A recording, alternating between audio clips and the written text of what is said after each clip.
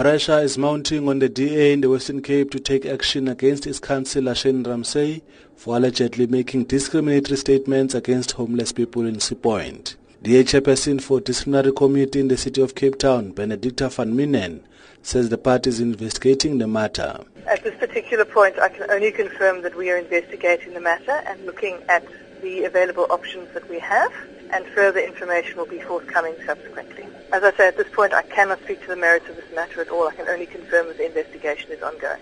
DA Chief Whip in the city of Cape Town, Sean August, says her statements are unacceptable. The party does not share the same views that the councillor has put on the Facebook, nor does the city share that same views. We are looking into the matter. We are sending it for disciplinary. We will know if we're going to suspend her from the caucus or not. The ANC has called for Ramsey's suspension from the party.